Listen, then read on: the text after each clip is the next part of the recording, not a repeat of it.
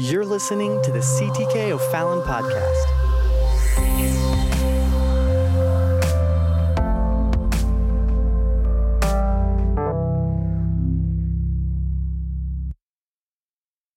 We're going to be doing a series. I'm not going to say how long it's going to be, maybe a couple weeks, a couple midweeks here, leading up to our revival. And we're going to be looking at the issue of media and navigating media. I was here, I guess it was Tuesday night. I can't remember. I think it was before Christmas on a prayer evening. So I think it was the full week before Christmas. We were here on Tuesday night. And was just praying up here at the altar. And I really felt a prompting from the Lord that I just needed to talk about media and that we needed to talk about it, we needed to handle it, and just address it again in our life.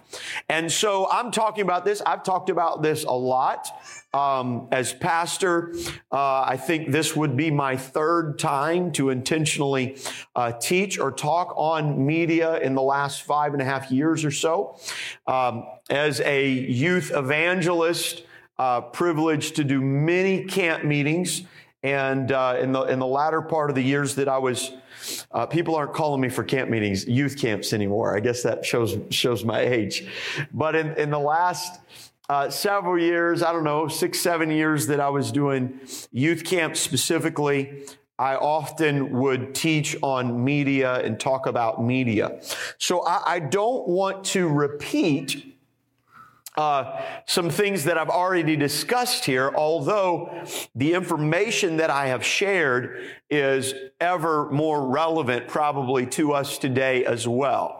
So we'll talk about that, and I'll reference some things that maybe you can go back and look at. But why are we talking about this? Well, this is a good time to talk about this because we are in the first week of our 21 days of prayer and fasting.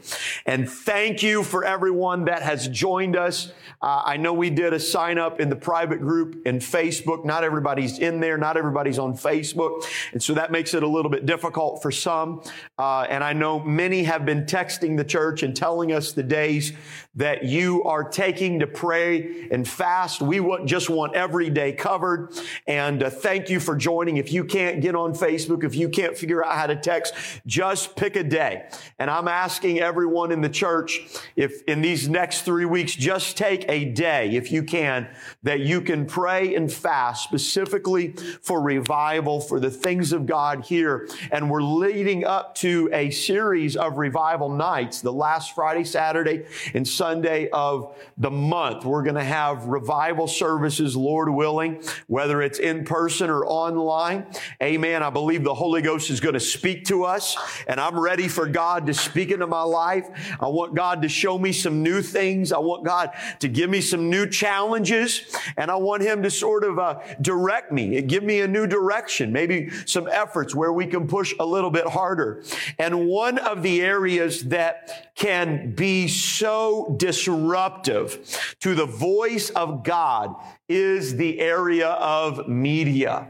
In the Psalm, David writes, and he says, "Surely you have delivered me from the snare of the fowler." And he says, "and from the noisome pestilence." There is a noise that can go that becomes so intense that it causes you not to be able to focus on anything else. All right. We use a sound machine every night to go to sleep. I never used to use a fan or a sound machine, but I use a sound machine now. And when we first started using sound machines, before we bought the sound machine, we used the apps on the phone, and we would set the sound machine. And not all sound machines are equal. And a sound machine takes a recorded or a manufactured sound, and it plays it continually on repeat. And sometimes, I don't know if it's subconsciously or whatever, but when it's absolutely silent and you have the sound machine on, you can start hearing the rhythm of the sound machine. and you're trying to go to sleep, but your mind is kept awake by that rhythm. And all of a sudden you're anticipating that next rhythm. And so I have to have some kind of a sound machine that's erratic and whatever, and just sort of puts me out. But there's this noisome pestilence, and it gets into your mind, and you cannot focus and you cannot think about anything else because there's this rhythm or this just constant chirping. If you've ever been camping out in the wild and the crickets start going, they can get so loud in the middle of the night that they wake you up, and you're trying to get away from. I remember I grew up in the inner city in Indianapolis, not a massive city, but decent city, 1.5 million. And I was in the inner city, and I went to sleep. But the trains and the ambulance and the police, that put me to sleep. So when I started the sound machine, I didn't want a fan. I wanted that city noise where, that's what put me to sleep. But I went camping to get away from all the city and to get out into the peace. And all of a sudden, the crickets are louder than the trains and the sirens, especially when they get right next to your tent and you can't think about anything else. David says, "You've delivered me from the noisome pestilence." And it is possible to have so much noise in our life. Hear me tonight. It's possible to have so much noise in our life that we can't hear what the Spirit is saying. So he that hath an ear to hear, let him hear what the Spirit is saying to the church. So I want us to stand real quick together. We're going to ask the Lord to bless us in these next few moments tonight of prayer. And I'm going to ask the Lord to be with us. Would you lift your voice with me, Lord, in Jesus' name? I thank you, God, for the honor of your presence. I thank you for the power of your word. And I pray tonight, God, that your Spirit would speak into our heart. This would not be my opinions or my ideals, but let your word cut to our heart. And I pray that you would admonish us. And I pray that you would instruct us and help us, God, to be better soldiers in the kingdom of God for your glory's sake. And everybody said, in Jesus' name. In Jesus' name. Everybody say, I'm ready to receive it. Amen. God bless you. You can be seated tonight. I want to talk to you, and this is the title that I've selected here tonight, and that is Sheep Among Wolves. Sheep among wolves. It's not the context that this passage of Scripture was given in. There was no mediums of social media of the day, let's say. But Jesus did send his followers out, and he said, behold, I send you as sheep among wolves. And so here we are in a world that is rather obviously full of wolves, things that would devour, things that would be problematic for your life. I think it's a podcast from 2 years ago, and you can go back and you can check this. You can find it on the podcast app, SoundCloud, and the other ones. I can't remember all the other podcast app out there that we use, but Why Media Matters. And it's about an hour-long Bible study that I gave right here in this room a couple years ago, Why Media Matters. And I share a little bit of science and some scripture. I'm not going to repeat those things tonight, but I want to talk to us about navigating media. In some ways, as you get older, it is always natural to think, wouldn't it just be nice to go back in time when things were easier? But the reality is that the true problem is never the time in which we're alive, but the problem is that sinful man messes everything up. And it is sin that distorts, and it is sin that pollutes. And we can't go back. We cannot go back. And so we can hope all we want, but it will not change. So we have to deal with it and we have to go forward. Sheep among wolves. I'm talking about navigating media. By that, media is simply a medium by which people communicate to one another. But the medium, as Marshall McLuhan said, the medium in some way does become the message. It changes the message.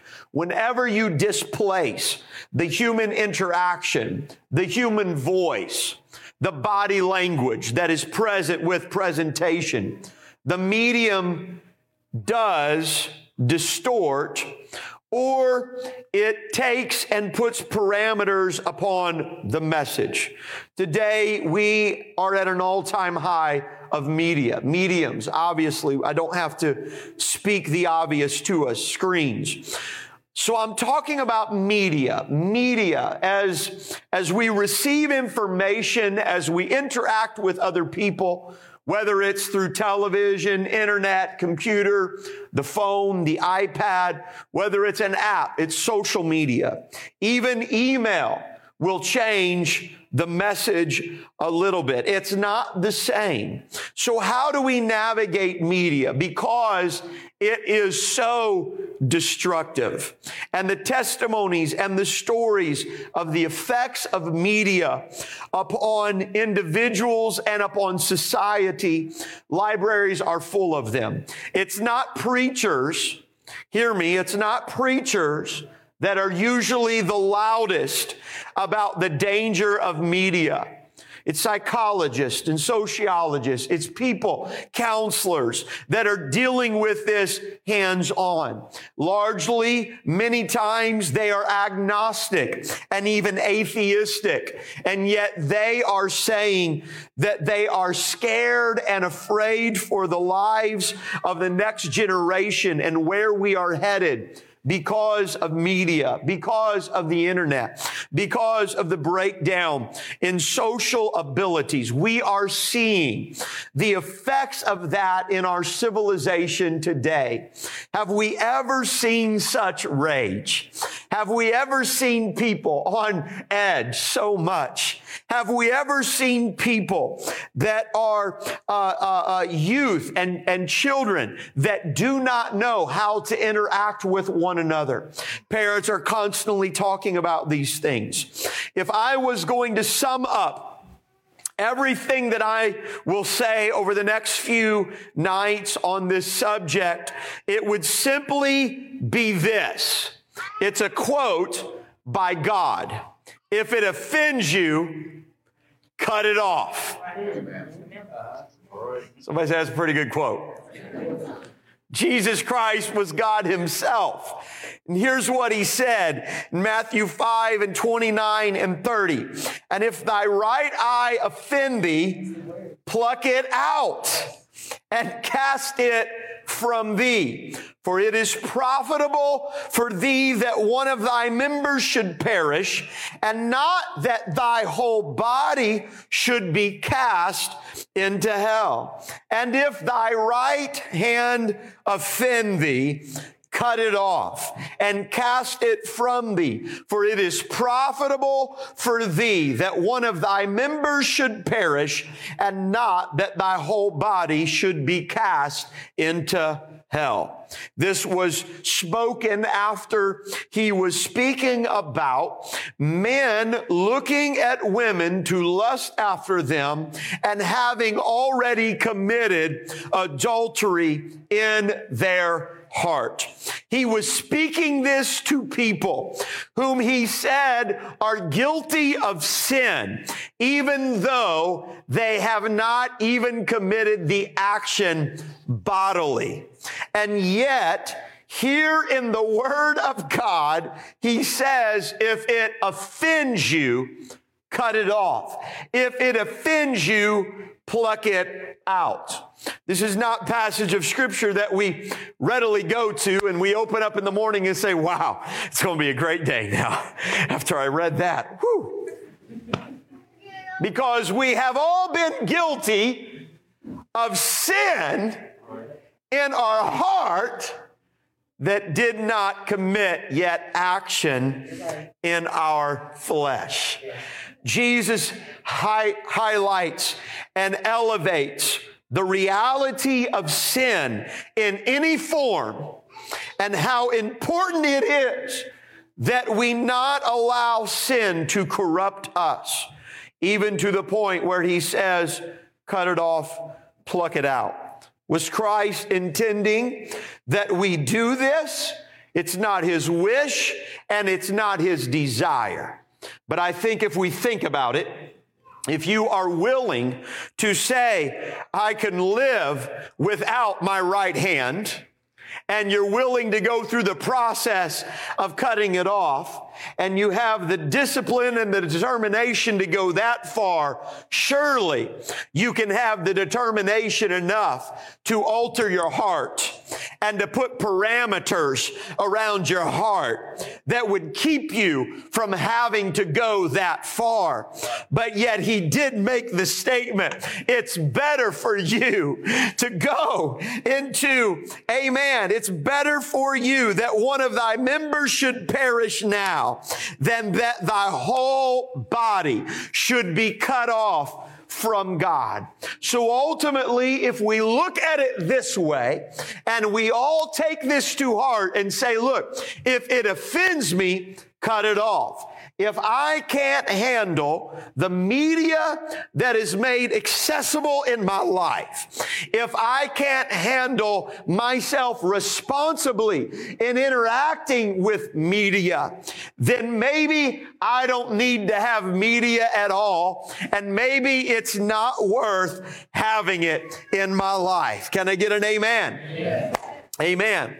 So this is the simple Bible solution if you have a problem. Here's my admonishment to you. My admonishment would be this: have it and redeem it, but take it or leave it.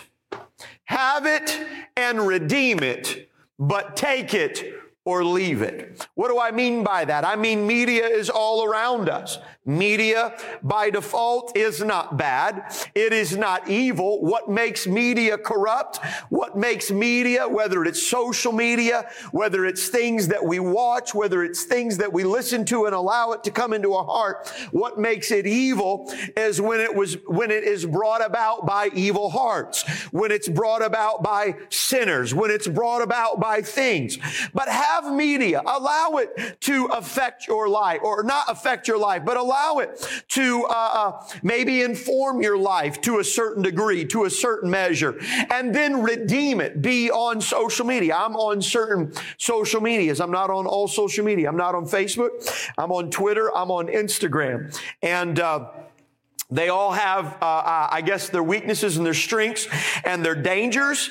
Amen. But there's certain things I'm not on. I don't see certain things. I use it in a certain way that is beneficial for me as a minister of the gospel and as a Christian. So I was once on Facebook when it first came out, and was on there, and we had way too many friends on Facebook, people I didn't know. We just connected with everybody.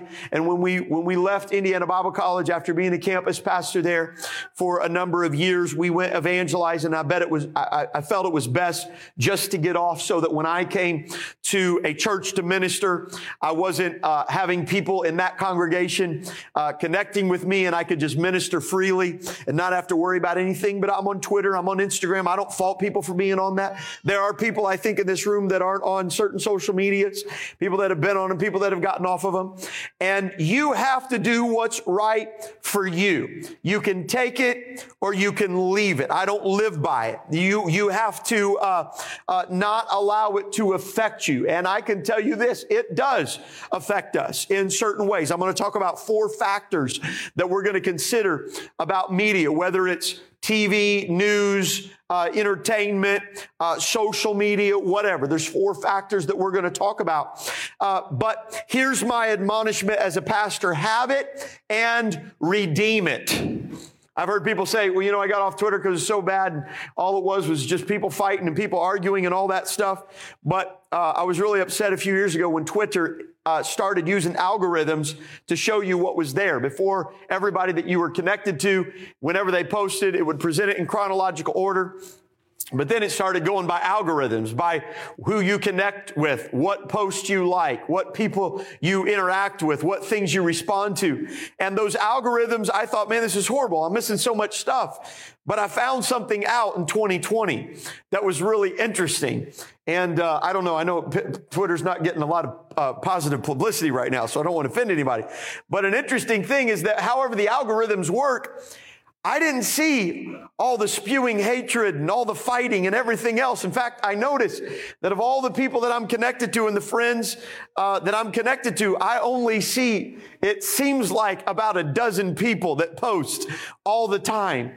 And they're all fellow pastors and they're all sharing stuff and they really don't get political. They're just sharing resources and books and admonishments and stuff like that. And so for me, Twitter is a fun place to share resources and connect with people that I already know, and I already have relationships on that. So in that way, while there's a lot of bad things and negative things, people talk about the horrible stuff that they hear and how they get on there, and it's so depressing. I praise God that in somehow, I don't even know that I've done anything, but there is a way that you can redeem social media. There's a way that you can redeem the use of media in your life. Now, maybe you don't have a problem with it, and so you're thinking, Pastor, I don't know what you're talking about. Well, God bless you. Amen. But I would say this, you have to be able to take it or leave it. And there are too many people. And when I say people, I mean there are too many apostolics that are addicted to social media. And social media, as we will talk later on, social media is designed to be addictive. It is designed. They understand what they are doing with the dopamine effect of likes and shares and all of that other stuff. Now, obviously, we use social media and people are on social media tonight watching this. So it's not all bad. There's positive testimonies that we can talk about. Praise God for church in pandemic. Amen. Yeah. Amen. I know there's a couple people that say a big hearty amen. We have a couple people in our church, a few people in our church that connected over Facebook, I think it was, with friends and got online and watched churches and had Bible studies and were baptized in Jesus' name and received the gift of the Holy Ghost. Amen. In the middle of the pandemic because of the technology of social media to connect people. I'm going to tell you, that right there is one good way to redeem it. Everything right there. And so we praise God for that, connecting with friends and family around the world on a weekly basis. I am talking to people in other hemispheres, in the southern hemisphere, in the eastern hemisphere, and I'm staying connected, praying with them, sharing things. How awesome is it that we have this ability? When I was a child, I remember my aunt and uncle were missionaries to Pakistan and Sri Lanka, and we would send them a letter, and we'd get to see them once every 4 or 5 years. And then they'd send a letter and we'd put care packages, and it was so expensive to send that stuff. And now you're just a click away from being able to connect. I was in Mannheim, Germany, and I'm FaceTiming my newborn baby boy, and I'm able to talk. How awesome and how cool is that? So there's obviously some positive testimonies that come from all these things. But then if you turn to the negative stories, where do you start? Where do you start? I've dealt in my life, in my ministry, in my time, the issues of spiritual warfare, pornography and immorality at an all-time high, issues that break into families and homes and marriages, spirits of suicide with youth, children that aren't even old enough to drive, that are not old enough to work, and yet they're being solicited by people, things that they should never know. Getting access to stuff that they should never, ever see in their life. Getting so addicted to gaming, that people buy diapers so they don't have to get up. You think, oh, surely this isn't happening, Pastor. You're talking about something that's so far removed from us. I'm going to tell you, in Asia right now, it's literally an epidemic of what do we call them? Millennials, I guess, to a certain extent, and even beyond that, of men and women that will not even leave their homes because they are nonstop gamers.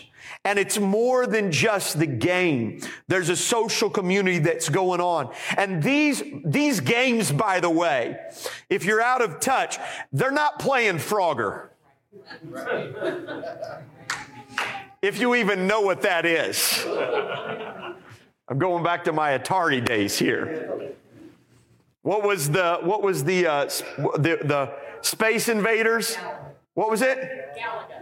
Galaga. All right, we're going back now. This is not what they're playing. These games are beyond what you could think. These games are beyond R-rated. They're X-rated. Not only are there things that they see, but they partake in the actual acts of things that it is not proper for me to even speak of. It's unbelievable. It's a sickness. Psychologists are saying, how do we deal with this? How do we handle this stuff? The ability, the depression, the suicide rate in the pandemic. We're coming out now, and stats are starting to come out, and studies are starting to come out, and the reports are starting to come out, and watch in 21 as it will come out even more. But pornography at an all-time high, higher than ever before. And with that, there goes the depression, the self-hate that is coming. I was just in a conversation with a pastor today. Didn't even know that I was dealing with this. The Lord had been praying or dealing with this with me in prayer. And he said, I'm dealing right now with a family. He said, you would have thought it was somebody that was on fire. They were a good person in the youth group. They were just playing seemingly innocent games. This wasn't even the R-rated and the X-rated stuff, but predators and people started connecting online. They were giving them the cell phone numbers, and now things were coming out. And finally, when their parents discovered this stuff on their phone, when they saw that stuff, they took it to the pastor. They confronted their teenager, and their teenager came in weeping, hadn't even committed any sinful acts yet, but just from the community that they were in, they were weeping. They said, I hate myself, and I don't know how to get out of it. They were saying, thank you. I'm thankful that you finally know. I'm thankful because I've been handling and holding this all alone.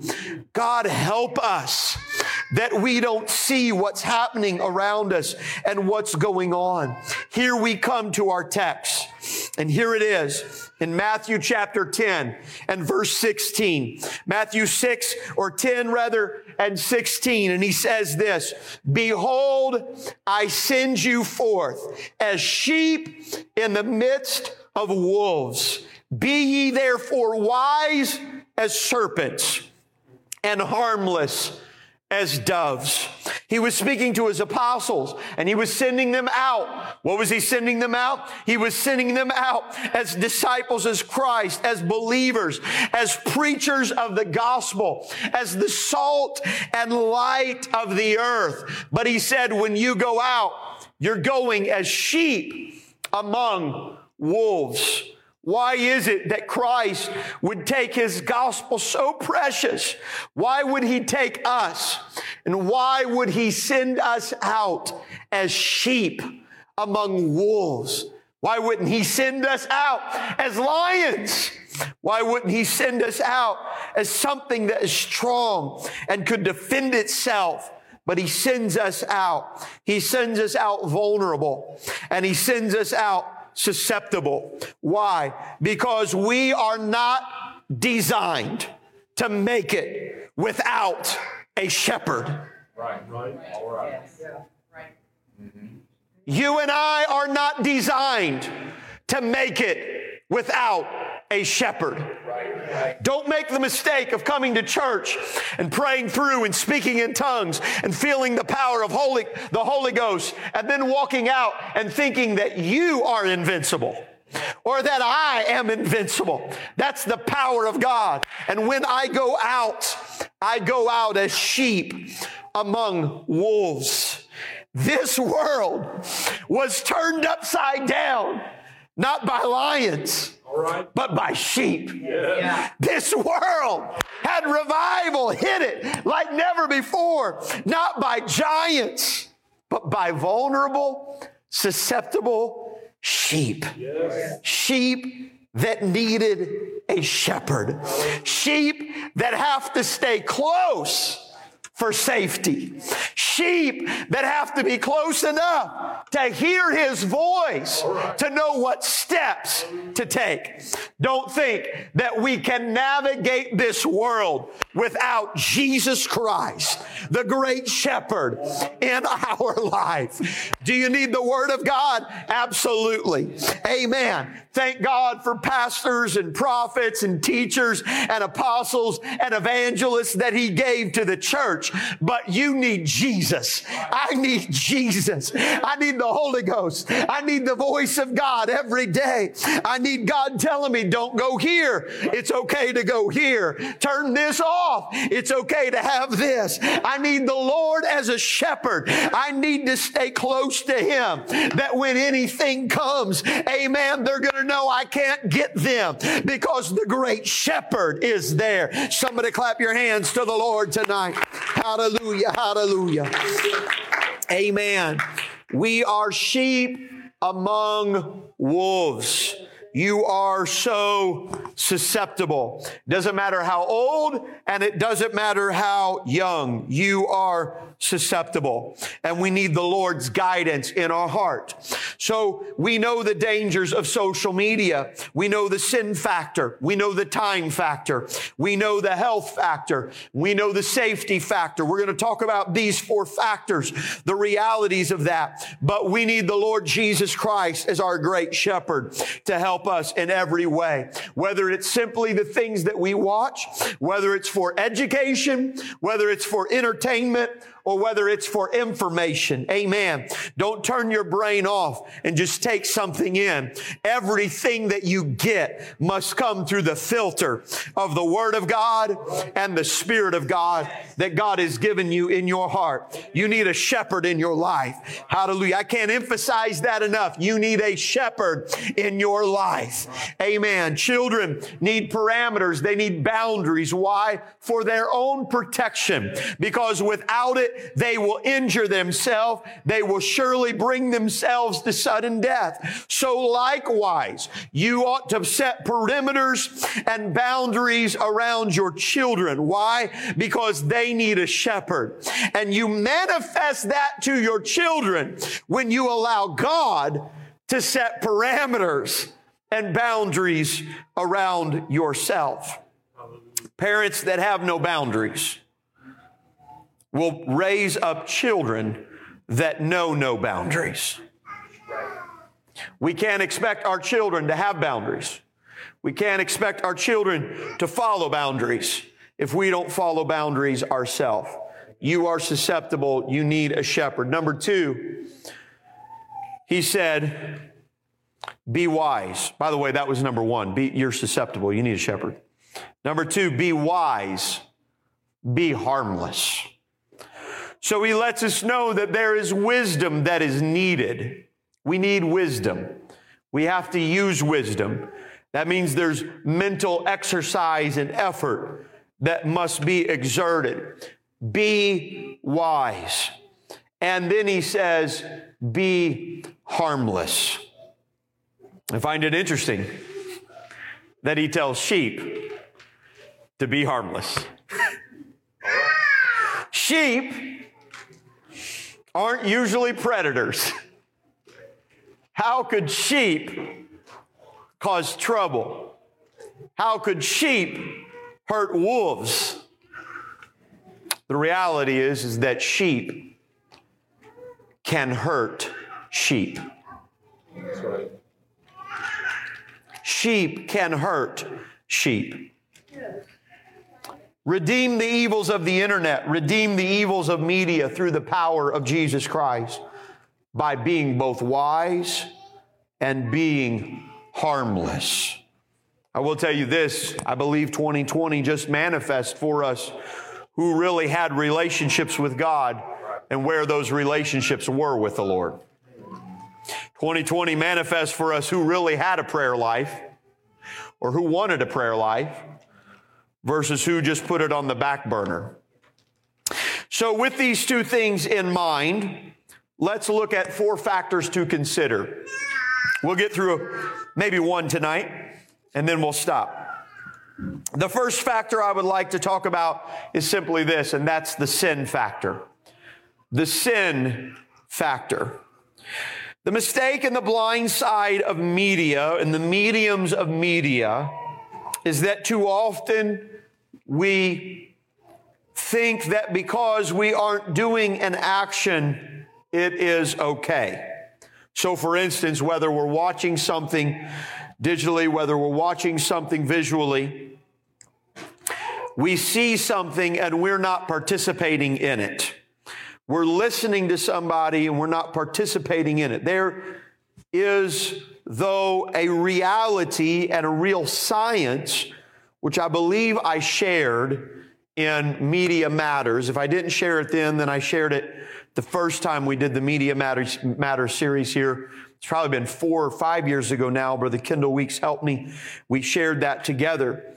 But the reality is that even though you are not acting out a physical act, whenever you watch things, whenever you see things, your brain literally reacts as if it was doing the same thing. Without giving you all of the exhaustive details, they did multiple studies on both chimps and humans and realized why people are so excited at sports venues. Even though they're not the one that makes the 3-point shot at the buzzer. They're not the one that kicks the game-winning field goal. They're not the one to score the final goal in the last period, the winning goal. When everybody gather around while they're watching it, when it happens, you tune in so much that you tune everything else out, and your brain reacts as if it is doing that very thing. That's why television is so powerful, and that's why people will spend, companies and corporations will spend unbelievable amounts, millions of dollars for 30-second and 15-second ads in Super Bowl events and other events because of the power of visual stimulation. I remember as a child growing up, and they started speaking out against tobacco, and they started mandating that the Surgeon General's warning must be on every tobacco ad.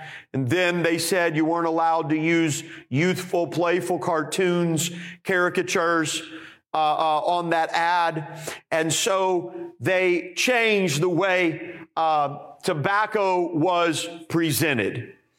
But in their studies, they discovered something. When they changed those ads and they put those ads there, I always thought, I never smoked. Thank God I was raised in a home and I was kept from that. And I never endeavored into that. I had friends who did it just to get in with the crowd, and they got addicted and they couldn't get rid of it. And thank God I never had to worry about that. But the ads, the Surgeon General warning so big. In fact, it's almost like there's a full page ad, and all it is the warning there. Why would they ever do that? How are they making money if they're telling people, don't do this? Well, it's the same psychology that plays behind pharmaceutical ads today. When they say, here's a pill, and if you take this pill, you'll never have a bad hair day. But you might have, and they go through 5 minutes of all the things that you are going to have if you take this pill. And you wonder, whoa, wait. Who's only listening to the 5 seconds and not the 25 seconds that follow all of that? What they found when they did the study is that for people that did not smoke and had never smoked, when they put those ads out with that warning, it did nothing. But for people that smoked, even when they presented an ad and said, do not smoke, or someone comes on and begins to speak about it, it did something in their mind, visually and psychologically, that made them want to do it. And so all this time, and I have the books on my shelf in my office. All this time I thought, man, here's this industry that has to campaign against itself in its own advertisement. And all the while they knew, no, we're selling more than ever before in the reality of presenting these things. That's why someone sitting there eating a cheeseburger, your mind pretends it's just like they're doing it. And now you want to get up and go out and do something. That's the power of the effect on you.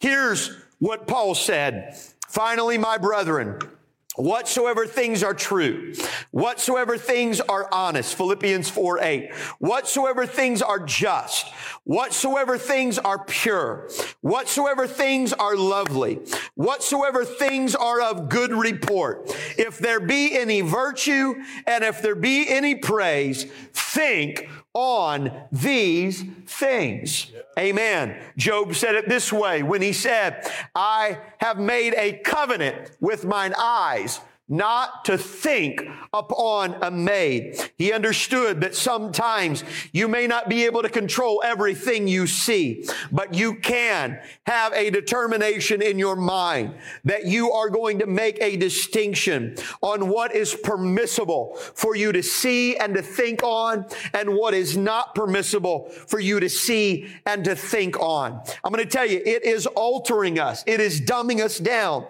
It is numbing us when we constantly set violence and immorality and homosexuality All right. Yes. Amen. Right.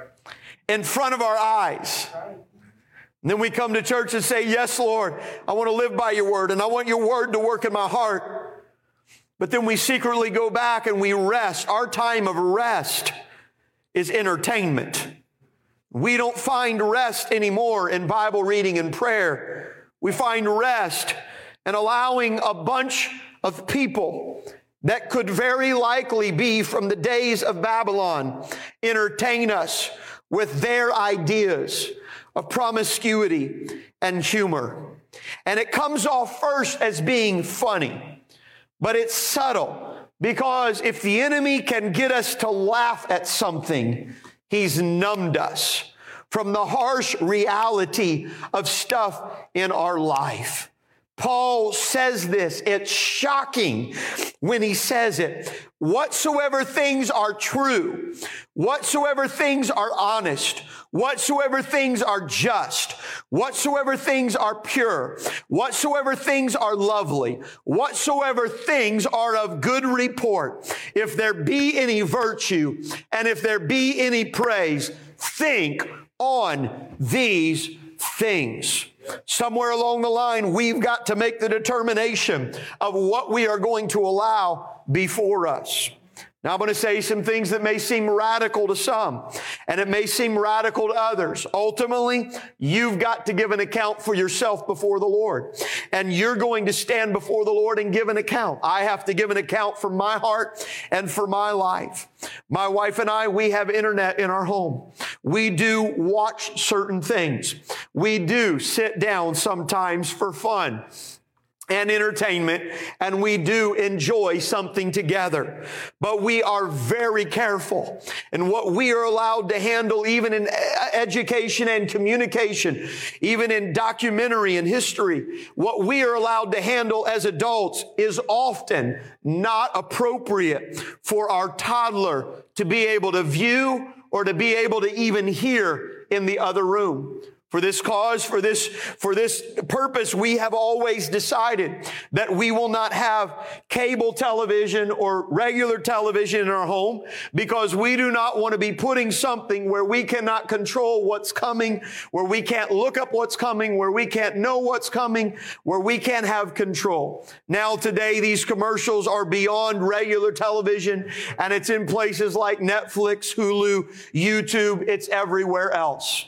But I would hate, and it's frustrating, when I pull up a sermon to watch on church in my own house to worship the Lord, and I have to mute the TV, and I have to stand in front of it so that my toddler does not see the horrible agendas that the world is forcing onto our children. But I still have to give an account for what comes in my home. And I have to reconcile what I see and what I dwell upon in my own home. If my son sees something that takes him down a dark road when he grows older, I am going to have to give an account before God. If I see something and I allow myself to be numb and just let it play through and not affect me anymore, I tell you, we can never get to that place. I'm not saying that we ought to have a hatred and an anger. I'm not saying that you should take a sledgehammer to a TV. That doesn't solve anything. But I am saying that your heart and the disposition of your spirit ought to be so that if it offends you, cut it off. It's not worth having. It's not worth bringing into my heart, into my home, and into my life. It's not worth upsetting the balance of my marriage. It's not worth it in my heart and in my soul. But when you allow true things and honest things and just things and pure things and lovely things and good report, there is a virtue and there is a praise, amen, and there is a joy that comes in your heart. Somebody say, praise the Lord. Amen. Amen. 1 John 2:15 says it this way: love not the world, neither the things that are in the world. If any man love the world, the love of the Father is not in him. For all that is in the world, the lust of the flesh, the lust of the eye, and the pride of life is not of the Father, but is of the world. And the world passeth away, and the lust thereof. But he that doeth the will of God abideth forever. He tells us, love not the world. Don't allow your spirit to have a love for the things of the world. He says, if you love the world, the love of the Father is not in you. Why are we coming to church? Because I'm trying to get the love of God inside of me. Hallelujah.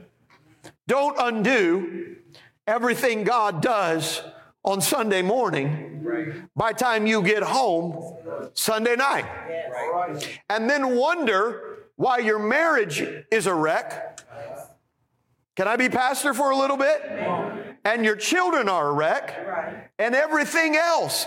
Folks, this has happened for generations upon generations upon generations. And I've seen people do this, and I've seen people live this out. And we all have been guilty at some point, come on, of undoing what the Holy Ghost has done for us when we get out those doors somewhere else, and we've allowed something to happen inside of our heart. This is what he said: if the love of the world is in you, the love of the Father is not in you. What's in the world? The lust of the eyes, the lust of the flesh, the lust of the eyes, and the pride of life. These things are not of the Father, but they are of the world. The lust of the flesh. Well, what are you talking about? Well, I think the obvious fact of the lust of the flesh is sexual immorality. Sexual immorality, promiscuity is at an all-time high. One of the reasons why so many people around the world think so ill of America is because largely their entertainment, they see American entertainment. My goodness, if you watch American entertainment and you run the stats and the figures of On American entertainment, the church is always shown in a negative light. It's amazing. It does not mirror the reality of our culture and our civilization. It never has. For even divorced homes, even the LGBT community and all that stuff that they're forcing on us, folks. It is, they make you think it's a larger segment of the world than ever. And then people, they're isolated, they go home, they keep their TV on 24/7, always got to have it on, got to have it running, and that stuff is constantly in front of you. Now you're isolated, you're not actually out here dealing with people in the world, and you think everybody is that way. Because you're susceptible to this thing and you're living in this false reality, and then you think you're not the normal one. And if you get out and realize, hey, this isn't everybody's thinking this way. Everybody's not doing this thing. But things happen. The lust of the flesh, the lust of the eyes. What's the lust of the eye? Well, covetousness, seeing things that I want, I got to have. I got to keep up with them. Oh, they had that, I've got to have that. Isn't it amazing that people who people will spend money on frivolous material things that do not help you, that do not really increase the value of your life. Amen. Because I've got to have it because it's the end thing. Everybody else wants to have it. I had, and I'm not going to get very far, but I got to tell this story. I had the very first, I wish I still had them. I had the very first Air Jordans ever. Nike Air Jordans. I had the very first pair. It was probably probably 1989 when I got them. My cousin had them, wore them out, and we weren't financially so well off at that time. And so I got all of his old clothes, and I'd wear all of his old clothes. And I got these old tennis shoes here, and I was wearing these tennis shoes. They fit, and they were good until I outgrew them. They were broke in, but they weren't like trashed. And I was wearing these around. I didn't even know what they were. I had no clue what they were. And I remember a guy at my school said, "Man, you got the first Air Jordans. Look at that." And now people spend hundreds of dollars for a shoe. And I'm not upset on anybody that has Air Jordans. So if you have Air Jordans, I'm not preaching against Air Jordans.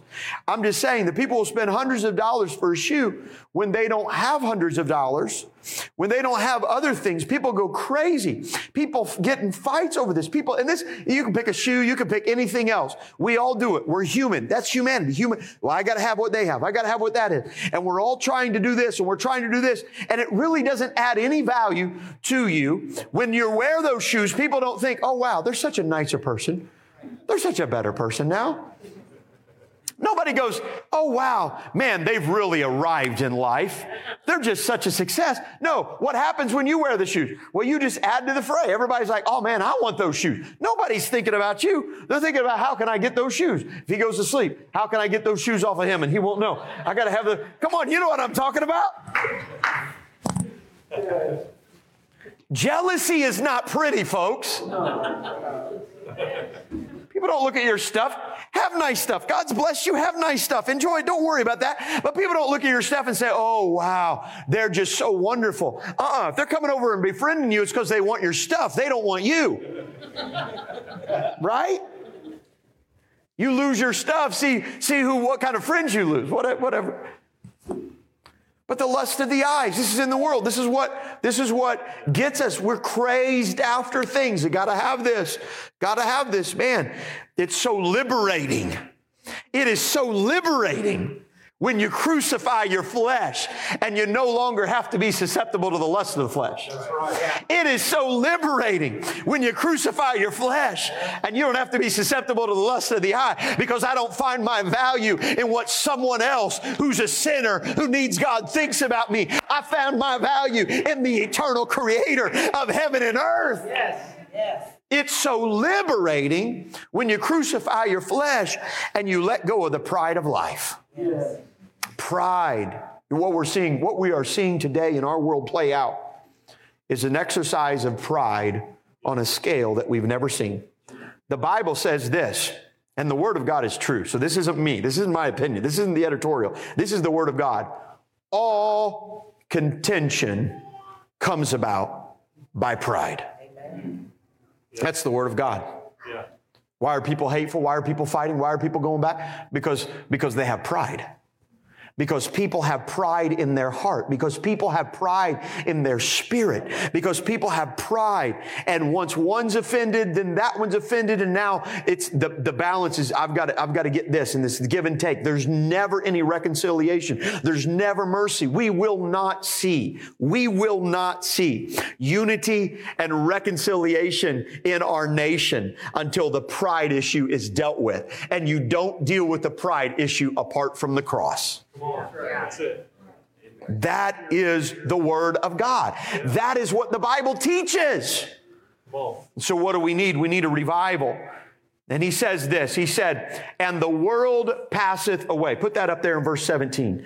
And the world passeth away, and the lust thereof. But he that doeth the will of God abideth forever. You know, the sad reality is this: when you love the world, that's going to pass away. Yes. The lust of the flesh, oh yeah, you'll get to a place, you'll grow old enough where all of a sudden that lust of the flesh is going to leave nothing for you. When sin is played out in your life and you've gone through everything, trust me, I've talked to the individuals. I've talked to the people who have been wrecked by immorality, homosexuality, homosexual and prostitution rings, people that have been involved in that. They crawl back. Thank God for the mercy and the grace of God, because they make their way back to the house of God. They come back to the presence of God, and God refills them with the gift of the Holy Ghost. But man, they crawl their way back. Their life is nothing, reduced to ashes. The pride of life, the lust of the eyes, that'll all fade away. Someday you'll be laying on a bed somewhere if God tarries and you live long enough. And before you make your exit, and I make this exit out of this life, life's going to be brought into perspective. And he says, the world passeth away and the lust thereof, but he that doeth the will of God abideth forever. You can't take your Air Jordans with you to heaven. You can't take your immoral relations with you to heaven. You can't take your pride with you to heaven. But he that doeth the will of God abideth forever. So we've got to deal with the sin factor in media in our life. I've gone long enough. Stand together with me. We'll finish this up. We'll look at the connection between the eyes and the window of the soul. We'll look at the sexual revolution, how idolatry, nakedness, and sexual immorality always go together in the Bible. We'll look at the spirit of Babylon. We'll look at social media, the time factor, the health factor, and the safety factor. And then we'll look at what the Bible says about redeeming it. But media must be put into check in our life. Amen. If it controls you, if it offends you, the Bible says simply cut it off. Lord, in Jesus' name, I thank you tonight for your word. I thank you for the power of your word. And I pray, God, that nothing that I've said has come from my heart, my opinions alone, but let it be from the word of God, because it's the word, the forever settled word that gives us strength to stand upon. And I pray, God, that we could implement your word in our life. I pray that we could revisit it and examine our heart. I pray in our private time behind closed doors when no one else is watching, what are the decisions and the parameters that we have established for our own heart and our own life? What are those that we've established for our household and for our home? I pray in Jesus' name that you would give mothers and fathers, husbands and wives, the faith to make strong, godly decisions for their life. And I pray, God, that you would redeem the things that we have in our life for the glory and the honor of God. In Jesus' name. Come on, can we lift our hands and thank the Lord today? God, I thank you for your love. I thank you for your mercy, God, that's still reaching. I thank you for your grace, and I thank you for your power. Lord, I pray that you would be our shepherd in our life. In Jesus' name. In Jesus' name. And the church said amen. Amen. Turn to somebody and tell them you need a shepherd in your life. Come on, you need a shepherd in your life. Thank you for joining us online tonight.